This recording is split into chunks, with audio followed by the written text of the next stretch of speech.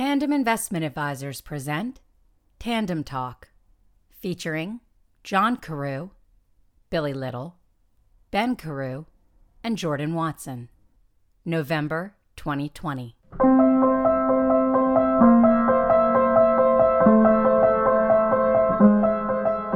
Welcome back, everybody, to another edition of Tandem Talk.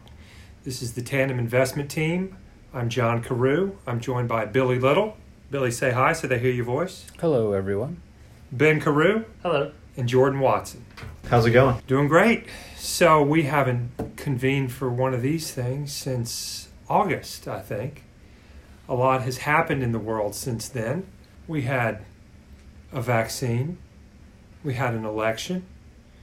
We had a down September, a down October, so far seemingly hot November. What's on your minds, everybody? Who's got something they want to get off their chest? You know, I think the biggest thing so far in November, and we touched on this in observations, was the pent-up volatility and the pent-up volatility premium in the market going into the election. And now that I don't know if it's cleared up, maybe the market seems like it's cleared up a little bit as far as who might be leading us next year. But we've got that behind us. We now have 2 vaccines. And so things are becoming a little less frightened, or investors are becoming a little less frightened and fearful. There's more certainty now, right? Exactly. And then you're coming also into a season that is historically a positive for the equity markets, the Santa Claus rally.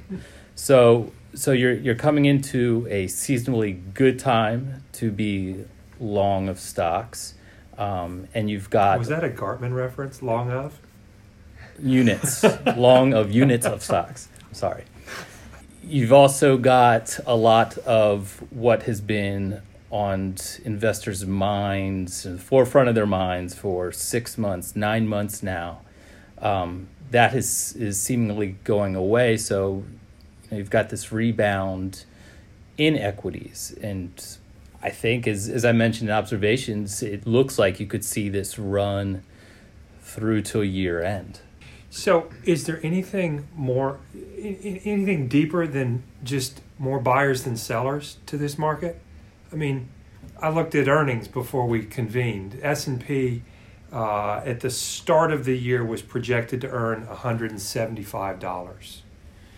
As of today, the S&P is projected to earn $120 for 2020. That's slightly below where we were at the start of the year. That is a PE of 29 on the S&P 500. Mm-hmm. Earnings next year are forecast to be about $166. Good luck.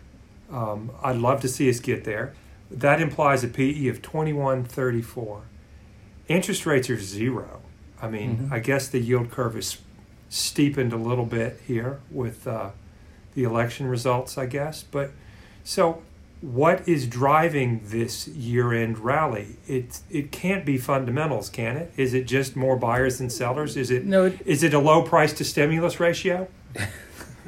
No, it is, as you mentioned, the expectations for next year, they typically prove to be difficult, and they typically, in most years, they start out high, come down.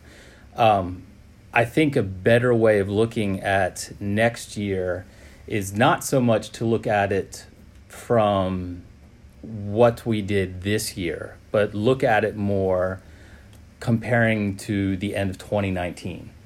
Now, if the vaccines actually are successful and we get back to some normalized life, I think you can get back to where we were in 2019. So in 2019, we are at the 165, right? So, but what's the difference? The difference is we're 12, 13% higher in price. Right. interest rates are, the 10-year is 100 basis points lower than what it was in 2019. So there might be a little bit of support there, but that is assuming a lot, because it also assumes that margins will be also similar to what they were in 2019.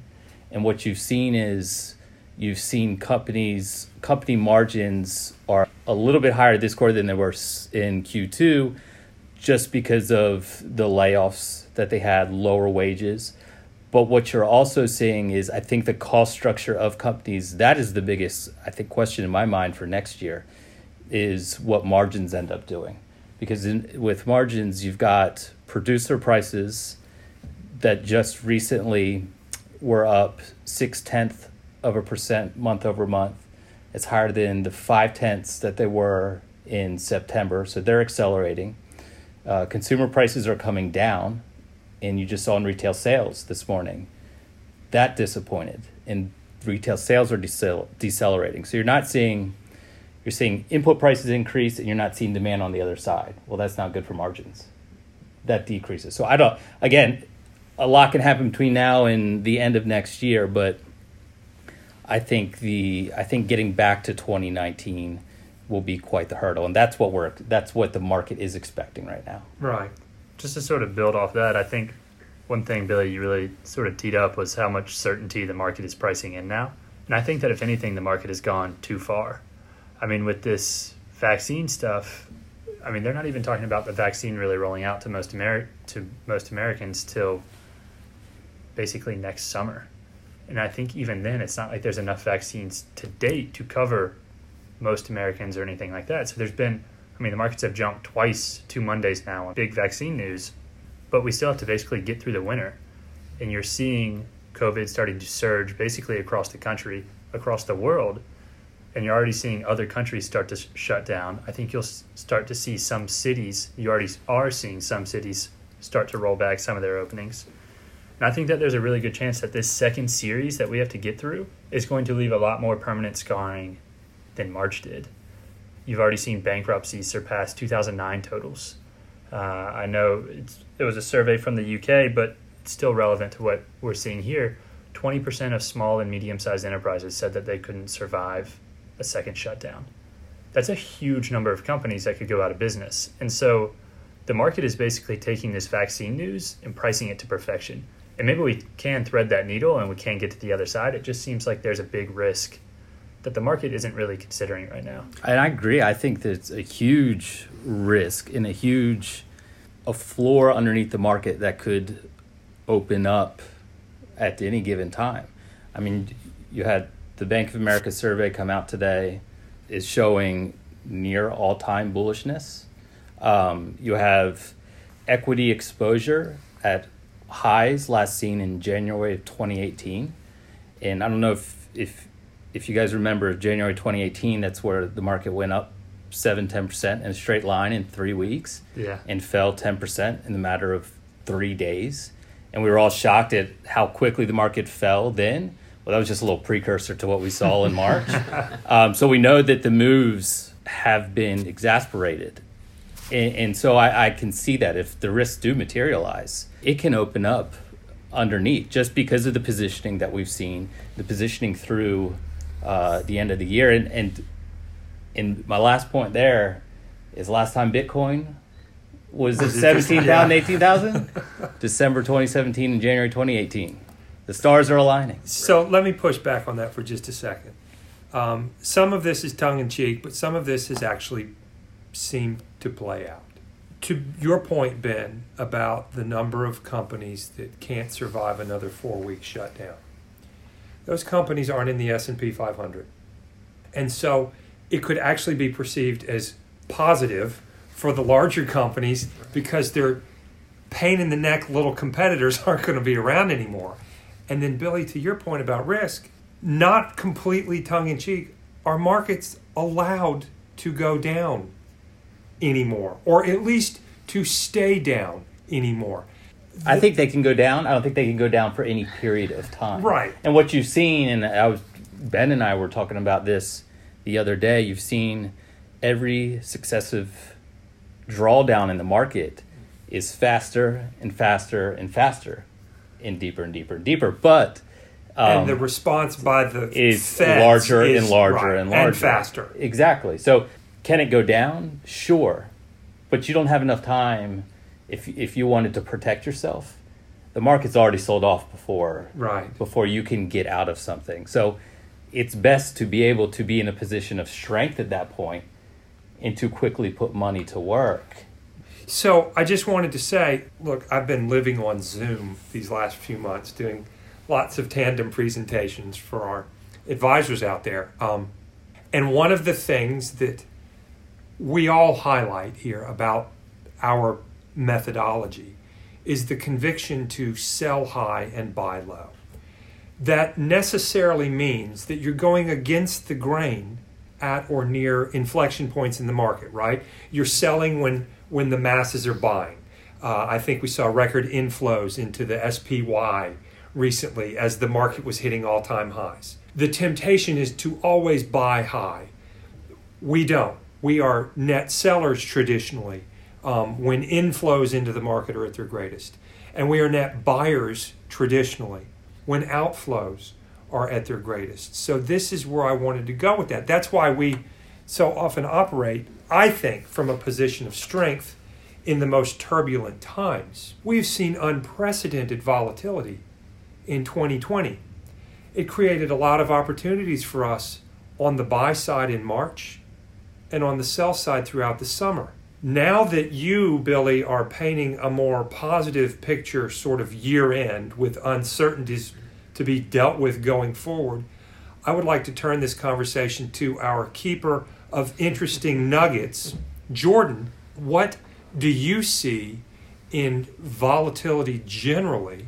And by the way, let me just, not to monopolize this conversation, but I just want to point out, we've been doing this for 30 years. I don't think I've ever seen annual volatility exceed annual turnover in our portfolios exceed 20%. This year we're at like 33 or 35% turnover. That's not us. We didn't change what we were doing. We operated in the market that we were given, right? So Jordan, what is that shaping up to be here as we close out the year?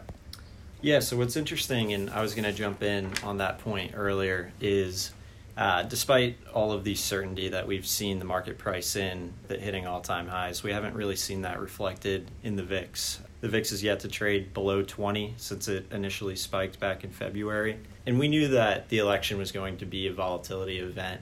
We saw the VIX trade up to 40 and quickly come back down once the future became a little more clear, that in the rear view.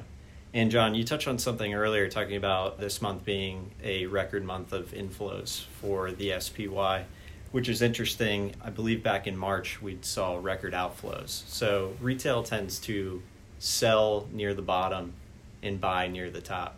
And I went backwards.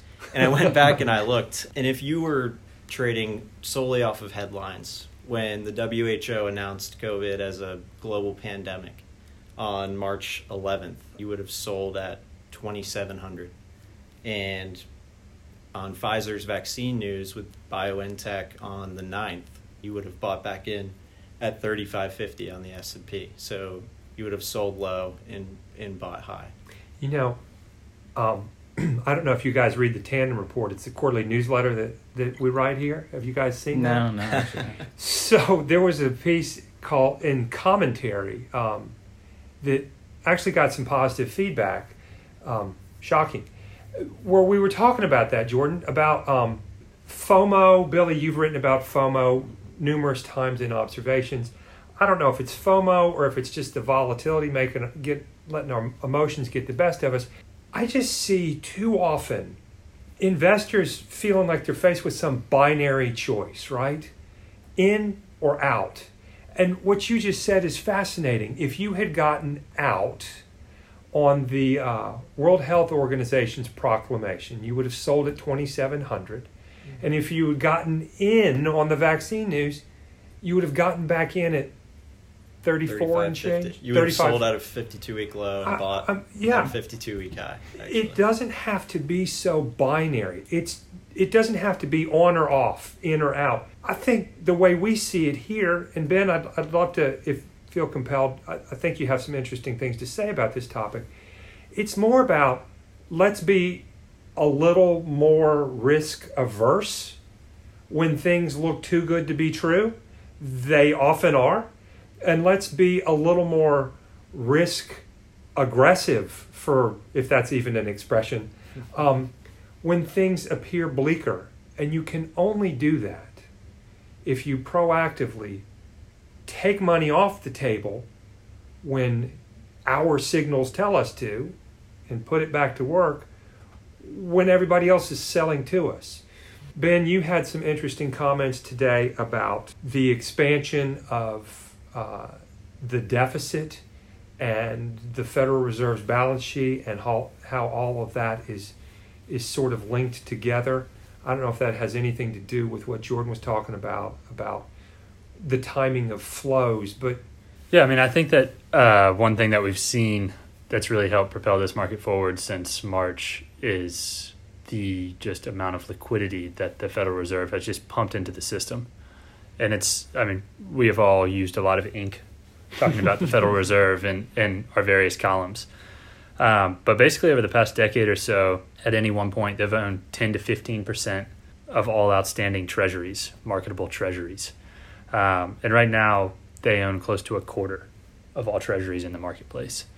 But what's really crazy is that compared today to 2010, and there's about 20 times the total issuance in terms of treasuries. And so you have just seen the Federal Reserve's role basically in that marketplace just absolutely explode. And now that we have a little bit more clarity politically, one thing that's sort of become more clear is that it's going to be hard to get a lot of fiscal policy through. And so that job's really going to fall back to the Federal Reserve once more.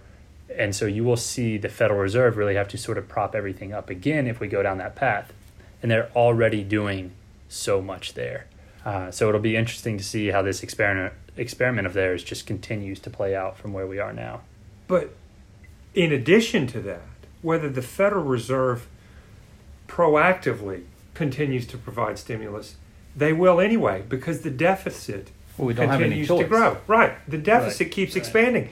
And so if the Federal Reserve does nothing in theory, but continues to hold 25% of all outstanding debt, their balance sheet is going to continue to grow just to stay at 25%, because our deficits, the more stimulus we pass, now apparently we're forgiving student debt. I mean, it's just a flood of new issuance, right?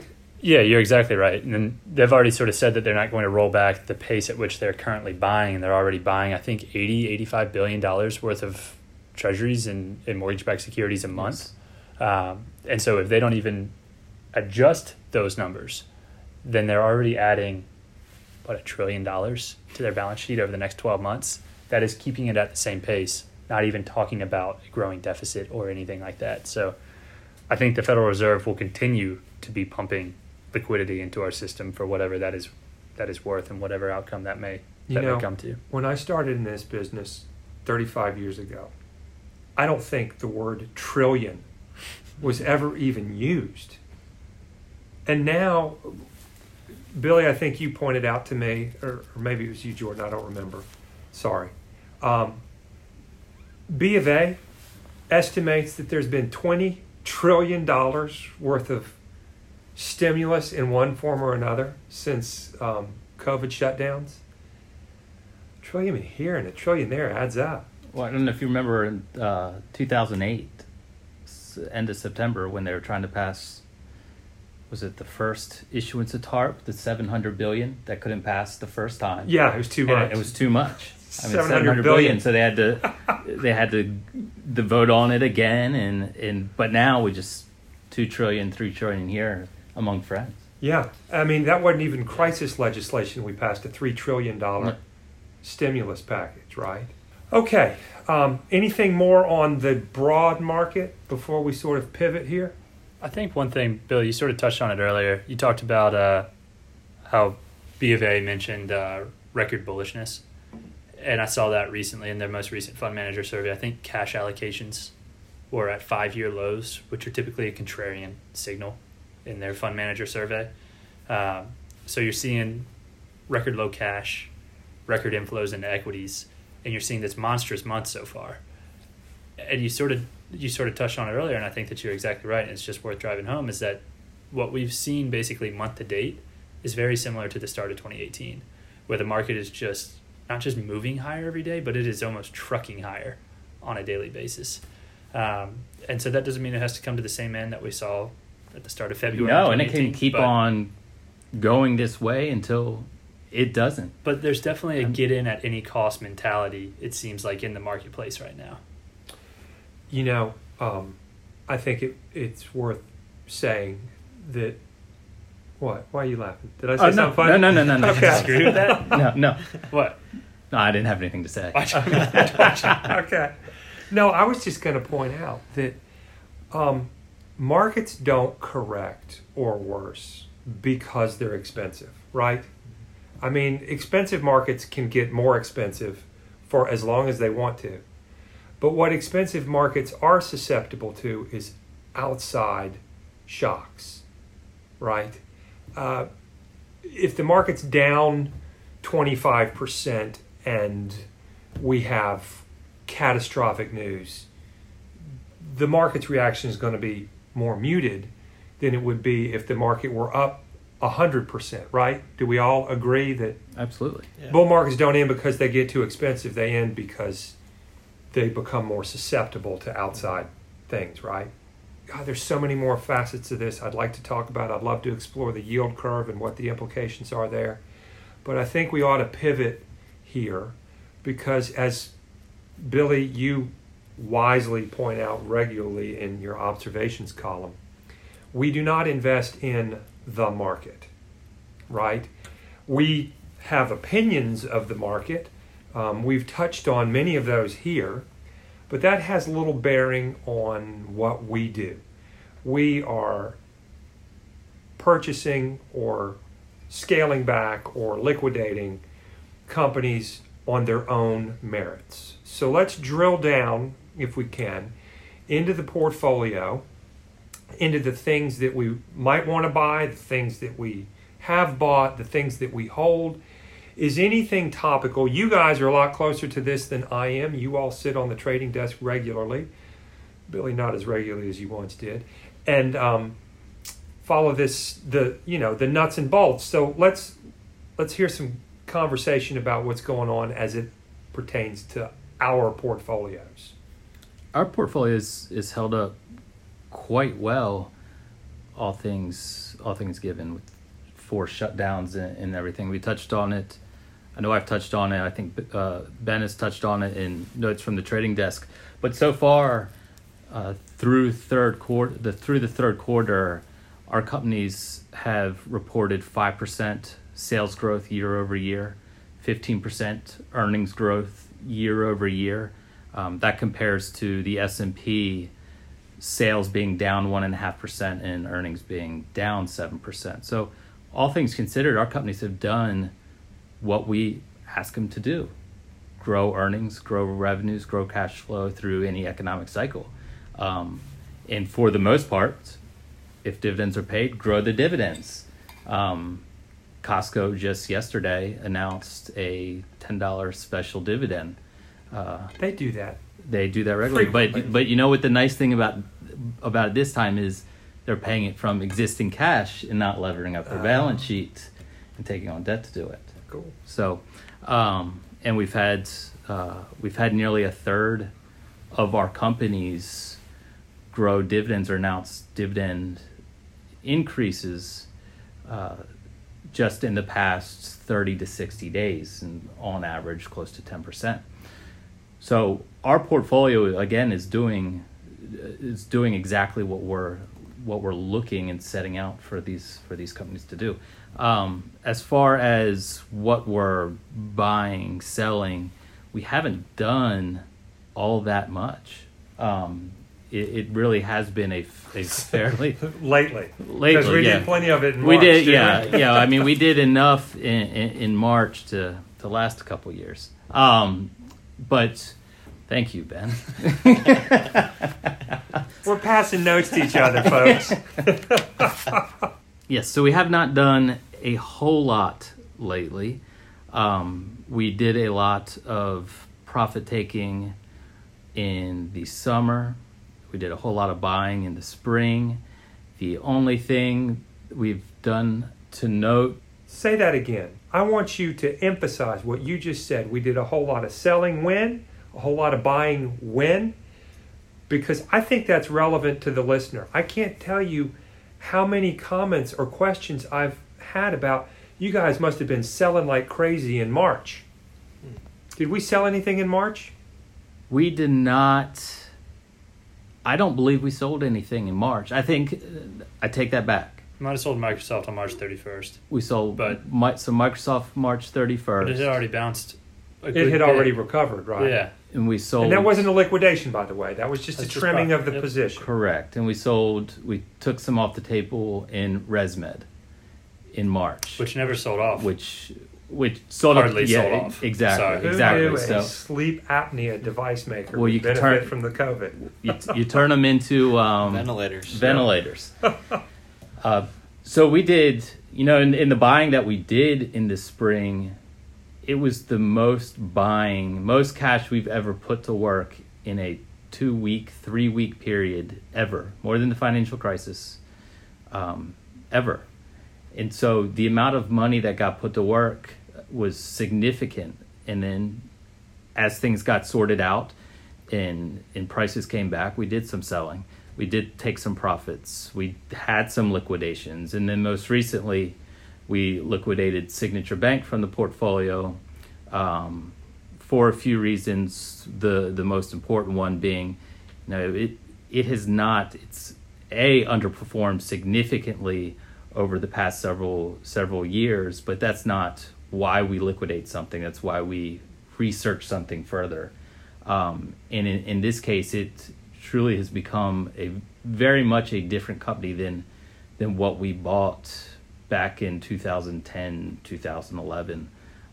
They have not expanded nearly as much as we once thought they would and get out of the New York region. So they're very susceptible to the New York region, but more so than anything, they've become the number one cryptocurrency custodian of all banks. And I don't know if that was one of the reasons that we bought it in 2010. And so clearly their business has pivoted to trying to get deposits from another source. And that's a risk, that's an exposure. That's a very volatile deposit base. I would think so. I mean, cryptocurrencies have come back considerably, so deposits have gone way up, but I imagine they can come out just as quickly. Right, and how does a bank know how to manage that risk? I think Signature really drives home the point of what we always tell people. We want our biggest mistake to be something that we didn't do rather than something that we did do. And to us, Signature just started taking on too much risk. And that's not where we want the portfolio to be positioned. I mean, cryptocurrencies doing something that they've never done before, that's risk that we can't even begin to quantify because it never shows up in anything that they've done historically. And all of a sudden, Signature just sort of seemed like this elephant in the room as a result of a lot of that. And I think we all feel more comfortable stripping that potential volatility out of the portfolio than ever just leaving it in there and hoping that it works out for the best for this company. It could be a great thing for the company. It very well could be. It might be the best thing for a bank, but that's not what we do. It's not what we do, and for that reason, we've got to follow our discipline and liquidate. Well said. Do we have anything else? Any thoughts? No, I don't have anything. Do not. Well, I received a question from a devoted listener, Ryan, in Miami, who wanted to know if we thought anybody could beat the Steelers this year. Oh, absolutely. Thanksgiving night, next Thursday. Ravens will go into Heinz Field and beat them. I mean, I won't say... Just had to get I mean, that the in Steelers... they didn't win last game. Ravens gave it to them. Gary right. Kurtz will appreciate that, too. All right. Oh, yeah, Gary's a big fan, isn't he? Well, before we sign off, I would like to thank Elaine Natoli, our Director of Communications, for this concept, for getting this together. I think this is fun for us to do. I hope it's fun for you out there in the audience, wherever you might be consuming this. But Elaine, this was her brainchild, and she put this together for us. And Margie White is the voice that many of you hear. She does all of our recorded versions of our various writings. She is the producer of this, and she will get to spend the next few days cleaning up our misspeaks and subtle digs and profanities, and she's going to package this up into a nice product. You can find it on our website, or you can go to soundcloud.com and follow Tandem there, where everything that Margie has recorded for us is archived. Again, this is Tandem's investment team. We are Jordan Watson, Ben Carew, Billy Little, and I'm John Carew. Until next time, thanks for listening. Nothing contained in this podcast should be construed as a recommendation to buy or sell. This writing is for informational purposes only. The information contained in this writing should not be construed as financial or investment advice on any subject matter. Tandem Investment Advisors Incorporated does not represent that the securities, products, or services discussed on or accessible through this site are suitable for any particular investor. You acknowledge that your requests for information are unsolicited, and the provision of any information through this site shall not constitute or be considered investment advice or an offer to sell or a solicitation of an offer to buy any product, service, or security. Past performance is no guarantee of future results. Indices are unmanaged and not available for direct investment. They are shown or referred to for illustrative purposes only and do not represent the performance of any specific investment. No data in this writing should be construed in any way as performance of any Tandem investment product. For complete performance information and disclosures, please contact John Carew at jcarew@tandemadvisors.com. From time to time, Tandem may discuss select purchases and or sales within this report. All past portfolio purchases and sales are available upon request. Any portfolio transaction discussed here does not constitute advice or a recommendation. Please consult your financial advisor before making any investment decisions. For information regarding past purchases and sales, please contact John Carew at jcarew@tandemadvisors.com.